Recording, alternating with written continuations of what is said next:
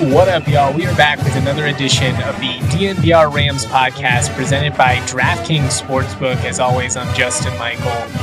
And today we're going to talk about some college football futures. There are some lines out for the Week 0 and Week 1 matchups over on DraftKings Sportsbook. So we're going to get into that a little bit, talk about some opportunities to make money on some of these Mountain West matchups in particular. Then we're going to talk about the best pizza places in Fort Collins. The Barstool CSU account posted, it was not a good list of their top 5 pizza establishments. I think some of it was probably to draw an engagement, which they did exactly that, so kudos to them. But I think it's just a fun off-season topic. There is a ton, and I mean a ton, of good pizza in Fort Collins. I actually talked about this for well over an hour on the Rams Sanity show one time with my buddies a couple years back. But we live in an ever-changing world. So I'm going to go through some of my favorites and kind of break down the reasoning. This is a layered conversation, guys. You know, when you're talking about pizza, all pizza is good. Even the worst pizza is still better than most things in life.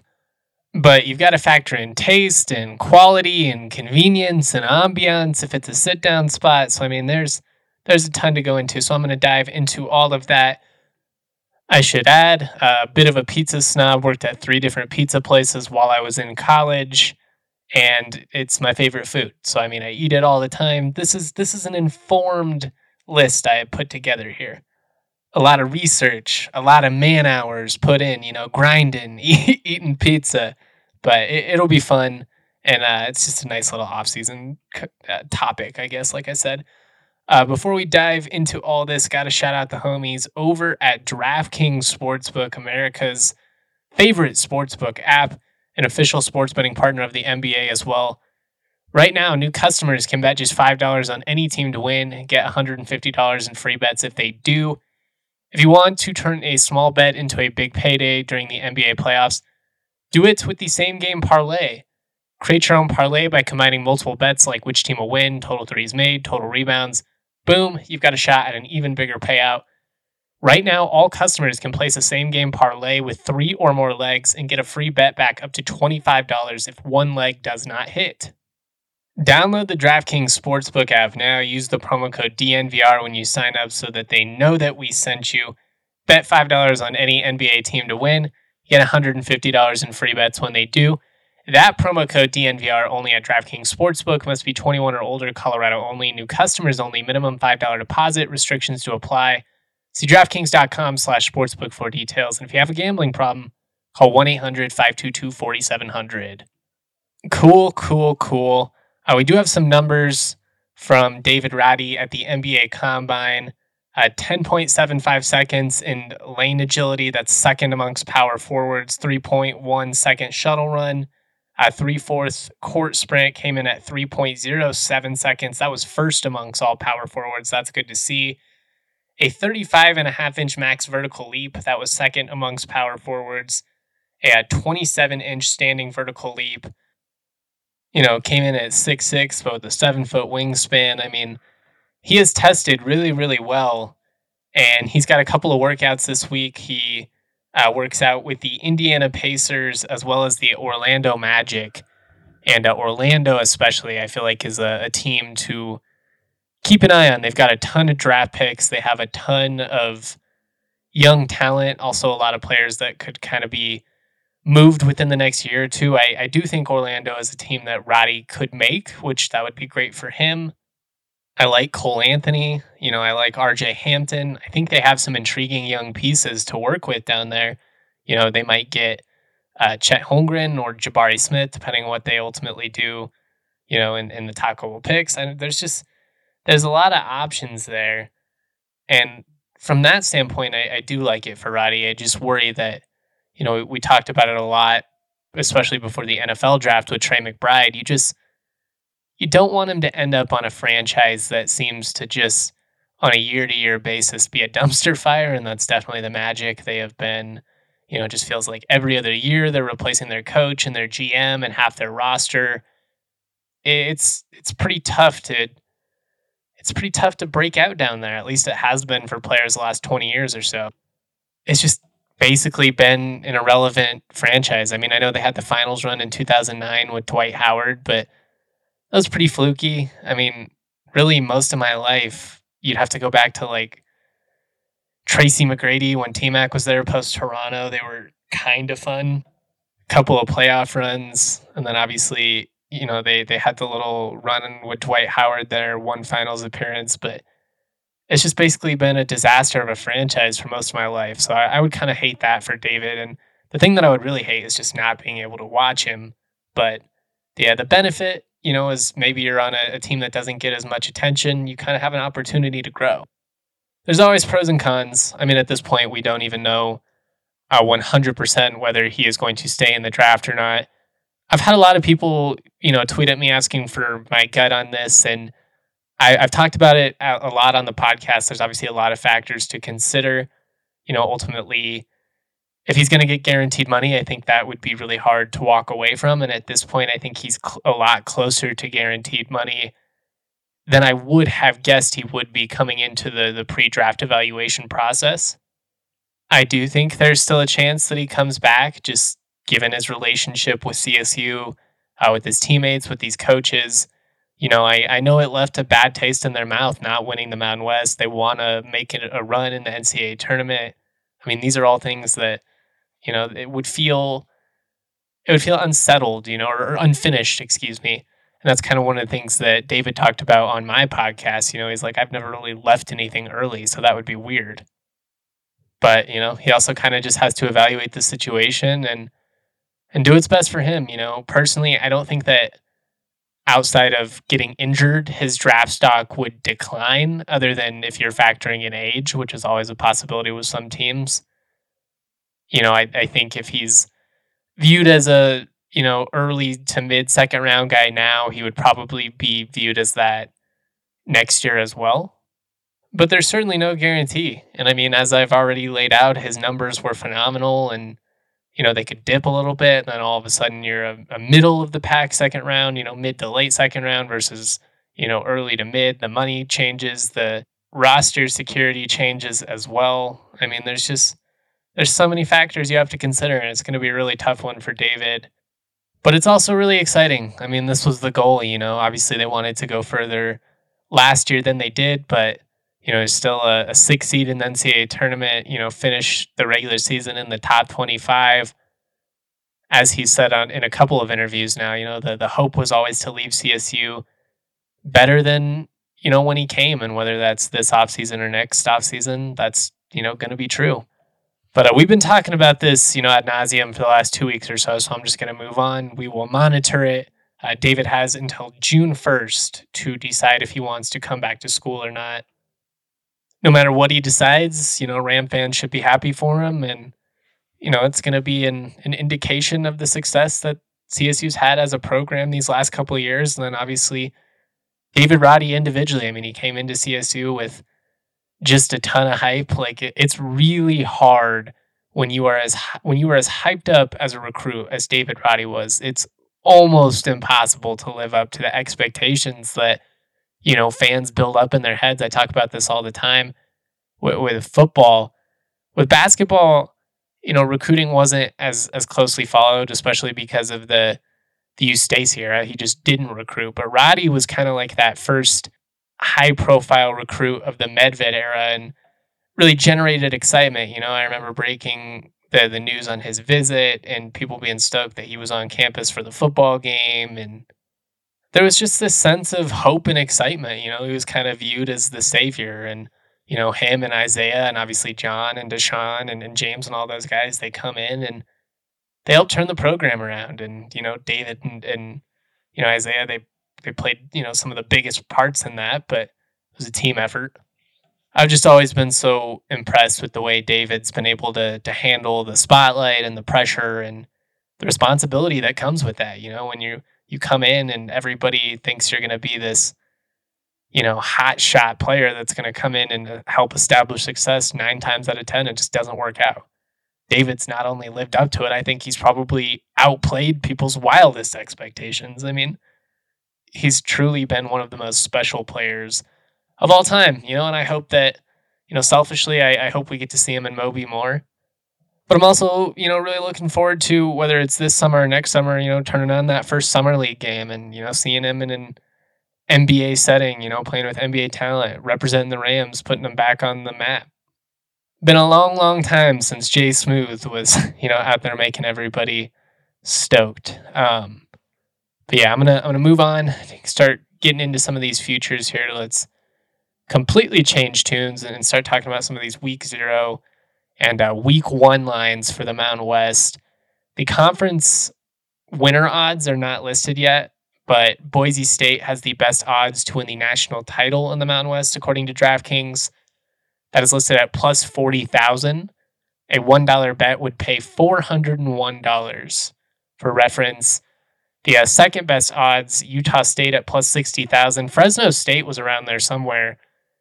If you're asking me, team that I think is most capable in the Mountain West, at least in the preseason, of making a run like that, it would probably be the Bulldogs, man. They returned 78% of their production from last season.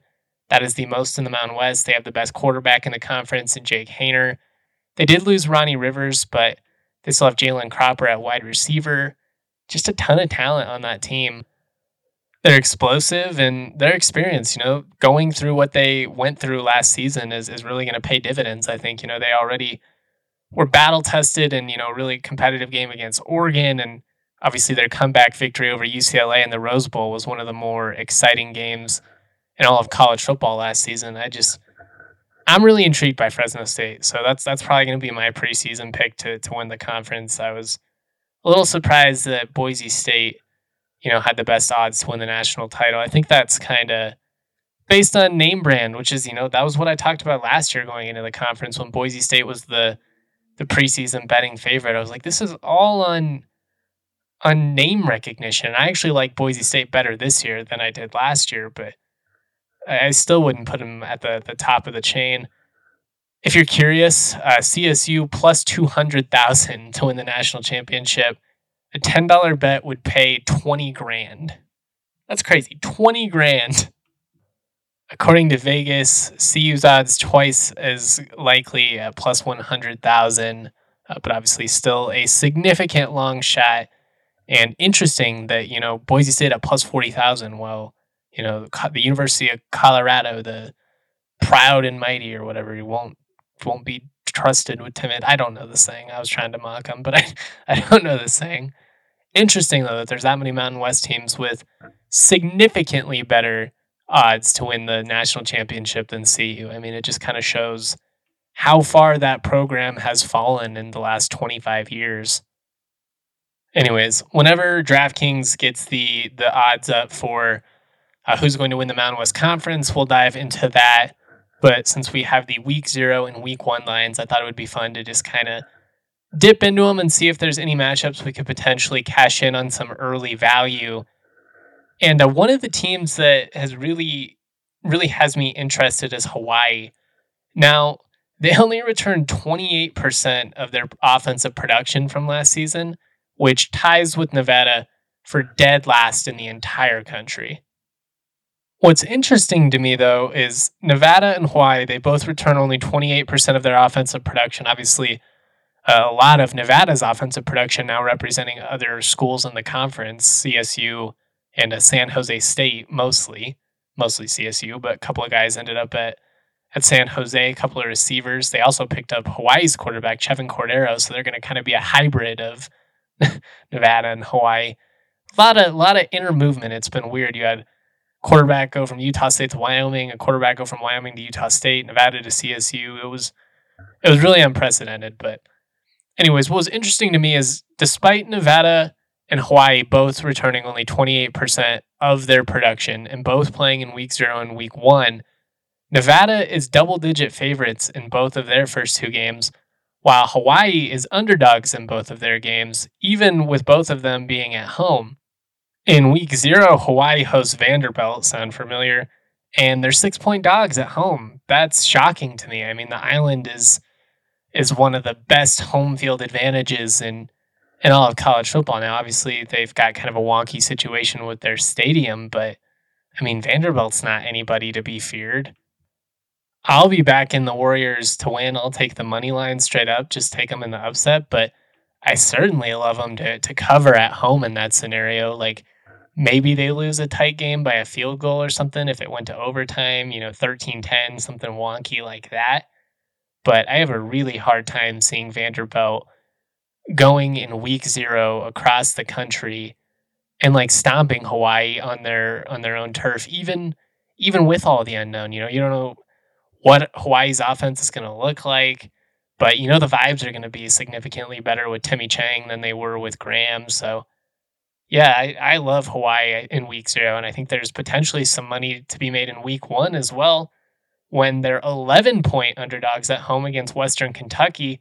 Now, Western Kentucky obviously been one of the more electric offenses in college football over the last decade or so, but I mean, they're going to have to replace their quarterback, Bailey Zappi.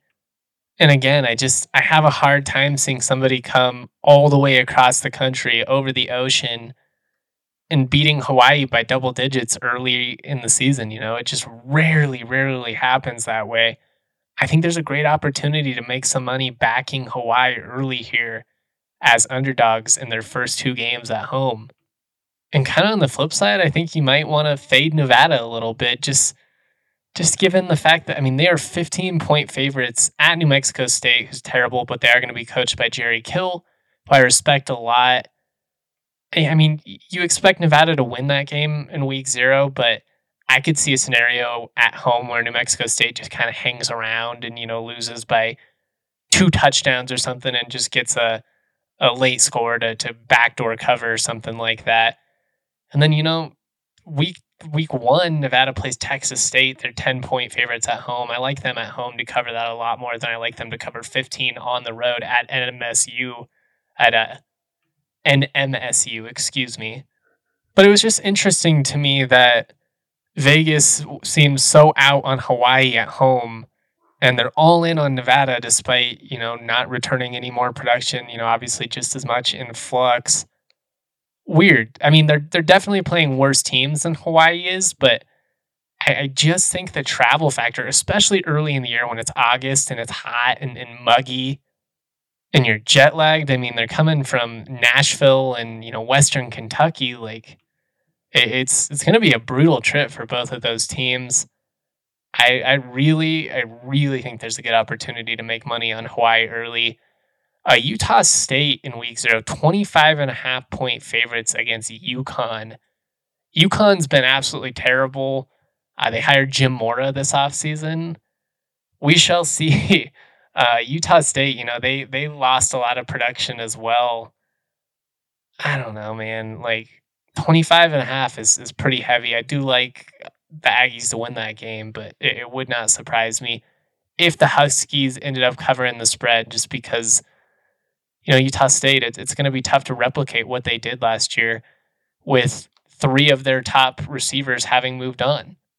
They also lost their electric returner, Savon Scarver. I'm interested to see, is it Levi Williams, the Wyoming transfer, that ends up starting for them at quarterback? Do they continue to go with the Arkansas State kid? I mean, there's a lot of options there. But I think potentially asking them to win by 4 scores, even against a terrible team like UConn in week 0, just given how many new pieces they're going to have, could be a tall task. Just something to keep in mind. Rounding out the other week 0 matchup for the Mountain West, we have Wyoming, 10-point underdogs at Illinois.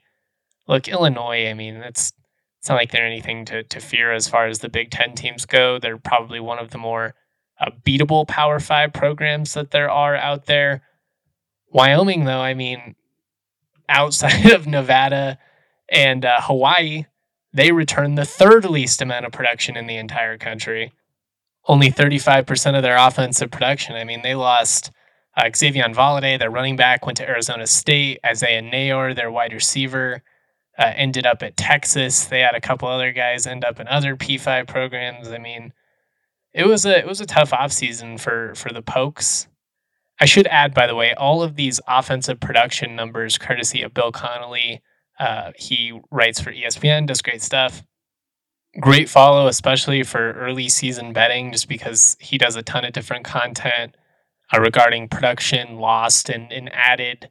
Really just one of those guys you want to follow when you're doing your preseason homework, along with Phil Steele and all that. I always look forward to getting my Phil Steele magazine. And week one, CSU, they opened as 27-point underdogs. The last I checked on DraftKings, already up to 28. If you are curious, back in 2007, Appalachian State, 33-point underdogs when they pulled that upset over the Blue. The Rams going to open as looking like 4 touchdown dogs against a team that will very likely be in the top 4 of the AP poll in the preseason. I mean, they got to replace a ton of talent on the defensive line. Obviously, David Ajabo, Aiden Hutchinson. I mean, they lose Daxton Hill, a phenomenal safety in the back end. They lose some guys in the backfield. But it's still Michigan, and they signed a really impressive recruiting class that features a couple of 4-star defensive backs. They signed an elite linebacker. They're going to be really good. It's going to be a really tough task. And I mean, anytime you're playing in the biggest stadium in the country, it's going to be a bit of an intimidating atmosphere. So we'll kind of see how Clay Millen and the boys are able to handle that. The benefit, obviously, is there's really not any pressure on you at this point. Nobody expects CSU to do anything in this scenario. You can just kind of go play free. And if you represent well, it can kind of be a confidence booster. That was one of the things Rashard Higgins talked about, after going down and playing Alabama in 2013. You just kind of see like, hey, if I can go against these guys, I can go against Utah State and go against Wyoming. If you can go against that type of talent, you can go against anyone. And quite honestly, the difference in talent at certain positions, not quite as drastic as you might think. Where it gets really significant is just kind of the size gap in the trenches, the speed at linebacker, running back. That's kind of where you see the biggest difference. It's not necessarily, like CSU's had really elite wide receivers. You can get elite talent at the skill positions in the G5 as well. It's kind of the trenches and some of the stuff you wouldn't quite think about. Week 1, Wyoming, after playing Illinois in week 0, they will host Tulsa. Currently 2-point underdogs at home. Interesting there. We'll see how Wyoming looks in week 0, but I would probably back the Pokes at home in this scenario. Wyoming was terrible in non-conference play last year. They won a lot of the games, but it was just they came out of the gate so slow, and they let a lot of bad teams kind of hang around. I'll be interested to see what kind of start they get off to this year. And a week 1, Boise State, 3.5-point underdogs at Oregon State. Potentially chance to back the Broncos. I know CSU fans don't love doing it, but I do like Boise in that matchup. Although I kind of struggle with Oregon State. They were so up and down last year. They lost that weird game to CU, but they beat Arizona State and Stanford, lost to Utah State in the Las Vegas Bowl, or the Jimmy Kimmel LA Bowl, excuse me. They're a weird team. But I do think Boise State, given that they returned 73% of their offensive production, you got Hank Bachmeier back. I mean, you do have to replace Khalil Shakir on the outside, which is going to be tough. But a big year for Boise State. I think after kind of letting the fan base down, if they're not in contention for a championship there, it'll be interesting to see how tense things get regarding job security. San Diego State, 7-point favorites over Arizona at home in week 1. I always love backing the Aztecs against Pac-12 teams. It's a near lock in basketball and football over the last 5 years. Arizona is going to be interesting. They added Washington State's quarterback via the transfer portal. A lot of new pieces. Tough to kind of forecast how good they are going to be, but they have been terrible these last couple of years. One would think probably a nice chance for the Aztecs to pick up a Pac-12 win there early. Week 1, Utah State, 36-point underdogs at Alabama. Yeesh. We shall see. I mean, like I said, Utah State losing a ton of offensive production. I'm a Bama guy. I think Bama's going to be really good. I mean, Will Anderson came on defensively. Obviously, Bryce Young at quarterback. I really think they were a year early last year, and I know college football fans hate hearing stuff like that, but they're going to be super good. 36 is pretty steep, though. I might be tempted to tease the Aggies there just to cover the spread. And we already talked about this one, but Hawaii 11-point underdogs against Western Kentucky at home. Still have plenty of time, obviously, but we're within 100 days of the college football season, guys. I mean, it's going to be here before we know it. Cannot wait. All right, we are going to wrap up here with some thoughts on the top pizza establishments in Fort Collins. Although we're already 25 minutes in, so I might just kind of do the expedited version of this and then rehash it through when I get a guest on later this week. Maybe we'll get Aaron Harris back on to rehash the conversation, or Kevin Lytle. I don't know. Somebody who is very familiar with Fort Collins, much like myself. But if you're in the metro area, hit up Sexy Pizza. With 13 years in the Denver community, Sexy Pizza, they are as local as it gets. A hand-tossed deck oven pizza with made from scratch each morning dough. Choose your own adventure with their wide range of toppings, or try one of their signature philanthropies. A portion of every sale of these 5 specialty pies is donated to a range of different nonprofits right here in Colorado. Gotta love that. If you want Sexy Pizza to support your organization or event, go to www.sexy.pizza, check out their About page for the donations link, see how Sexy Pizza can support your cause. If you are just looking for some grub, though, maybe you're watching the Avs, maybe you're watching golf, there really are no better options in the metro area. With a 12-inch, 16-inch, or 18-inch crust, Sexy Pizza is sure to be the right fit. Add on all the fixins with wings, salads, pastas, knots, dessert options, and more. Don't forget about their vegan options. They've got a delicious 12-inch gluten-free crust. You've got yourself a can't-miss hit no matter what you go with. Stop by any of their 4 Denver locations in Capitol Hill, Old South Pearl, Jefferson Park, or Park Hill. And if you're out in Trinidad, they just opened a 5th location out there as well. Go to www.sexy.pizza. Check it all out today. All right. Like I said, I think we're just going to do the expedited version. I could have gone full nerd mode on this, but we're already like 30 minutes in, and I know you guys are busy and you got things to do.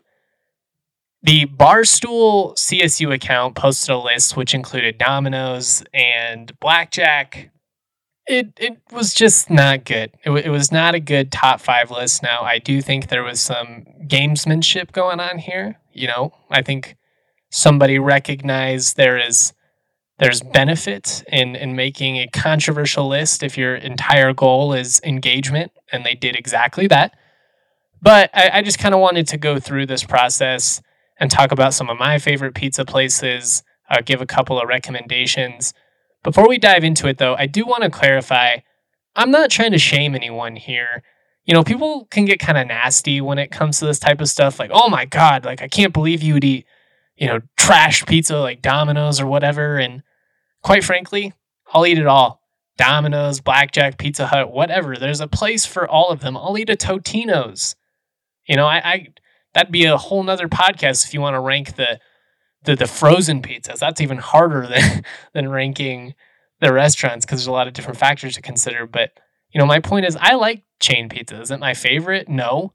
But there are times where I just want a cheap, fast, you know, convenient option. And that's, you know, what Domino's and Blackjack and all those type of places are.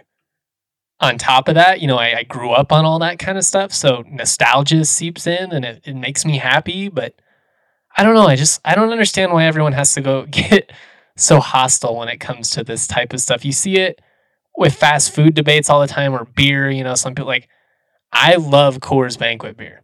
I also, you know, I'll drink a Budweiser, I'll drink, you know, a fancy lager, or, you know, something seasonal too. But I just don't know why everyone has to get so nasty about it. Or like the In-N-Out debate, you know, people, oh, In-N-Out's so overrated. And is In-N-Out the best cheeseburger that I've ever had? No. But is it a really good option for $5? Yep. There's layers and nuance to all this, and I think at times we try and make it too black and white. That's all I'm trying to say. Anyways, For my top 5 list, I didn't include the chains like Domino's, you know, Pizza Hut, Blackjack, Garlic Knot, Old Chicago. Again, I like all of them. You know, I really like Garlic Knot, and Old Chicago kind of has a little bit of a following with some of the older Fort Collins residents. I know my dad used to go there in the 90s especially, but my favorite pizza place in Fort Collins is Crazy Carl's. Now, It's not like the greatest pizza I've ever had in my life. I wouldn't say that. But when you factor in price, when you factor in variety, when you factor in convenience, it wins all of them. And on top of that, it's my favorite place to dine in Fort Collins. The Timberline location is the best place to watch sports in town. And it's just a really good pizza. You know, you got the buttery crust. They've got a nice wide variety of toppings, great pepperoni. You can't beat the clock. I mean, Beat the Clock is the best deal in Fort Collins between 5 and 7 p.m., Mondays and Thursdays, whatever time you call. That's how much you pay for a large one-topping pizza. I mean, I lived on this for 4 straight years in college. Sometimes I did it twice a week. Like, Crazy Carl's is the shit. Good friends with Nate Haas, the owner. You know, I'm ride or die.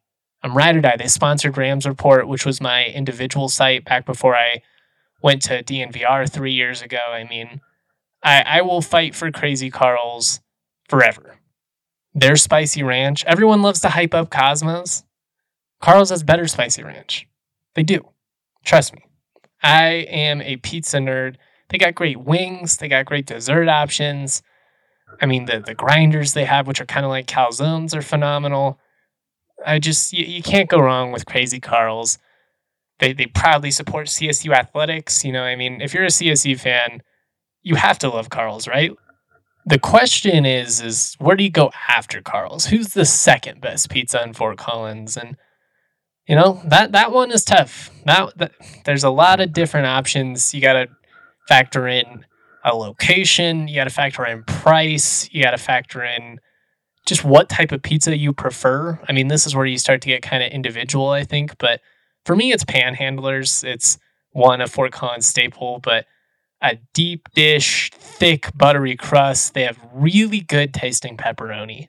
Probably the best tasting pepperoni in town that I've had so far. But I just love a good deep dish crust. I mean, it's like kind of like that Detroit style, just really, really buttery, really filling. Like it's Carl's is a lot thinner. You know, I could probably eat, an entire Crazy Carl's pizza, no problem. Not going to be able to eat an entire Panhandler's pizza. Just very different. Where I go for number 3, I think it's going to be JJ's. And I think it's the biggest sleeper in town. Wood-fired pizza. They've got, some great options, if you want something with like prosciutto or something like that. A bunch of different kinds of cheeses. And it's just so funny because, I mean, it's like attached to a gas station, way on the west side of town. You wouldn't think it, but I mean, it's some of the best wood-fired pizza I've ever had. I really love it. A little bit pricier, and that's why it drops down on the list, but it's high-quality ingredients, and it's worth paying it. It really is. For me, at number 4, I've got Mamaronis. They've got a couple of different locations. Back when I worked for the football team, used to eat Mamaronis like 3 days a week. Some people online did tweet at me saying that the quality has gone down a little bit over the years, and that'd be a bummer. I mean, I was still eating it really frequently, even like this time last year. So I guess, it would have to be within like the last 6 months, but they have the best sausage in town, in my opinion. I love a good Italian sausage. It's really easy to mess up. Like frozen pizza Italian sausage is nasty. Usually chain restaurant sausage is nasty, but that's if you go to a pizza place and they've got a good Italian sausage, you know you're at a good spot. And that's the case with all the top 4 places: Carl's, Panhandlers, JJ's. They all do it right, but nobody does it better than Mamaronis. A little bit thicker of a crust, thicker pizza than Carl's. Not like the deep pan like Panhandlers, but a little bit doughier. It's not Bojo's, but I don't know. It's just kind of like a classic thick pizza. For my money, I would also say that they have the best calzone in town. DiPito's solid, really good, not as good as Mamaronis. At 5, and this was the toughest one for me because you could go Pizza Casbah, which I think is the closest thing to the pizza in the Extremely Goofy movie, like the big cheesy slice. Like Pizza Casbah is the closest thing in my life that I've ever experienced to having that type of pizza, the big old cheap, cheese slice, thin. It's great when you're drunk, great if you're, freshman on campus having a great night. I ended up going with Bojo's, and I struggle with this one because, to be honest, I do think Bojo's is a little bit overrated. It's mostly dough, but I think they have a really good tasting sauce. They have high quality ingredients. Get a little more cheese on there. That would be my biggest complaint. But outside of Carl's, I would say Bojo's is probably my favorite spot to dine in at Fort Collins. Obviously, the location over there and in North Old Town it's a nice spot. I really like it. Honorable mention, Casbah. You could throw a slice in there. I really like Pulcinella over on Pulcinella. I'm not sure how you pronounce it. Over there on Shields. Cosmos is really popular. I don't get it. It's Boulder based, but also it's really cheap cheese, and it's just meh pizza to me. Like it's barely better than Sparrow, and I just don't understand why people hype up Cosmos as this like phenomenal pizza. Again, I'll eat it. I'll eat any pizza, but it's meh, and it's convenient for lunch. Or if you have a big drunk group, because you can get the massive, massive pizzas. But other than that, I don't know. I just think there's like 6 or 7 places I'd rather go in Fort Collins. But again, teach their own. I've heard really good things about the pizza at Surfside 7. I've never had it, but I'm going to have to go check that out. Totally 80s is okay. Pretty good. Panino's pretty solid as well, although I'm probably not doing pizza if I'm at Panino's. And same with Nick's. They both have okay pizza. It's just they both do pasta and other things better. Anyways, those are my favorite places in Fort Collins. If you disagree with me, you are wrong. Probably a better conversation to do with someone, because then you can debate and like go back and forth than me just kind of ranting. But I am a pizza nerd, and anytime you guys want to talk pizza, I'm always down. Always down to meet you for pizza too. Like, if you're ever like, hey, Justin, you want to meet up in Fort Collins? Suggest a pizza place. The odds of me coming will go up significantly. All right, that's what we have for today's podcast. We will keep you up to date throughout the week. We're going to have fun with some off-season content. Been working on some long-form written stuff, position previews. Excited to get some of that out this week. I know I've been a little bit light on the written content these past couple weeks, but that's the thing about doing the long form stuff is it takes time. You don't want to just rush it all out for the sake of getting it. I'd rather, deliver you guys as much quality as possible. But like I said, that's all I have for today. Go Avs. Would love to see Nazem Kadri score another goal and put that trash franchise in their place. I really hate the Blues. I don't know what it is about St. Louis and the Blues, but I cannot stand them to like a personal level. Like I don't know. I just can't stand them. So go Avs. If you live in St. Louis, I hate your city. Sorry, not sorry. Much love. Peace. Peaches out of Palisades, sweet as mama's marmalade. This shit sound like summer days, the windows down on Harmony. The family band sing harmonies, my daddy played the drums. My mama slapped that bass, my sister sang these songs. Dancing under canopies, we thank the trees for all their leaves. We are just some drops of water, together make up 7 seas. And one day I'll be like my father, one day I will learn to breathe. I'm choking on the thought that I am not the man I wanna be. I got blood on my shirt, like I wear my heart on my sleeve. She said I look good in red, but that went straight to my head. So now she's rocking my tees, tucked into new Prada jeans. And we ain't spoken a month, but I just saw her last week. The lipstick stain still on my cheek, like we ain't talk enough. And we always seem to laugh, but never nod at us. So the future's looking grim, it's kinda ominous. And this song ain't about love, that'd be too obvious. See, this is more about lust and all of my misconceptions. And this is more about me and all of my self-deception. I'll tell myself a lie 100 times, don't need corrections. But every night I pray to God, I hope I learn my lesson. And the peaches out from Palisade, and they sweet as mama's marmalade. And this should sound like summer days, the windows down on Harmony. The family band sing harmonies, my daddy played the drums. And my mama slapped that bass, and my sister sang these songs. Dancing hand in hand, we were tripping 2 left feet, like a middle school slow dance. No one knew how to lead, but I'm still thankful for these days. They put a smile on my face. Flirt with me when you're bored, that's what I'm here for. Talk to me softly till I get a little more attached to the fact that you reply so quickly. Dash and retract only when you get sick of me. Sit back reminiscing back to when I got them digits. I swear I need a witness or somebody quick with pinches. I was out there floating, all them feelings felt indigenous to places I don't visit. Heart eyes when I'm grinning, heart eyes in them emojis. You said you won't be on me, I said you won't be lonely. You can count on me like a bank teller counter. Ain't never felt prouder, never holding back. Don't gotta front when I'm around her. I wanna listen more, like maybe I should say less. I'm not sure how to make an album, this is just my best guess. My best friends are producers, send me beats, I bump the playlist. Imagine all the hours Ableton was stuck on repeat, all for me to rap about some girls who didn't like me. SB404s and stupid bars all wrote on loose leaf. I wait a lot on promises that sound like maybes. My contacts still just numbers, but in person call me baby. Like why I fall in love with every girl that wanna date me. Introspective but scatterbrained on the daily. I'll make a tape with the homies and rap the same thing. I know it's just rhymes, but it sounds like everything. And the peaches out from Palisade, and they sweet as mama's marmalade. And this shit sound like summer days, the windows down on Harmony. The family band sing harmonies, my daddy play the drums, and my mama slap that bass, and my sister sang these songs. Dancing hand in hand, we were tripping to left feet like a middle school slow dance. No one knew how to lead, but I'm still thankful for these days. They put a smile on my face.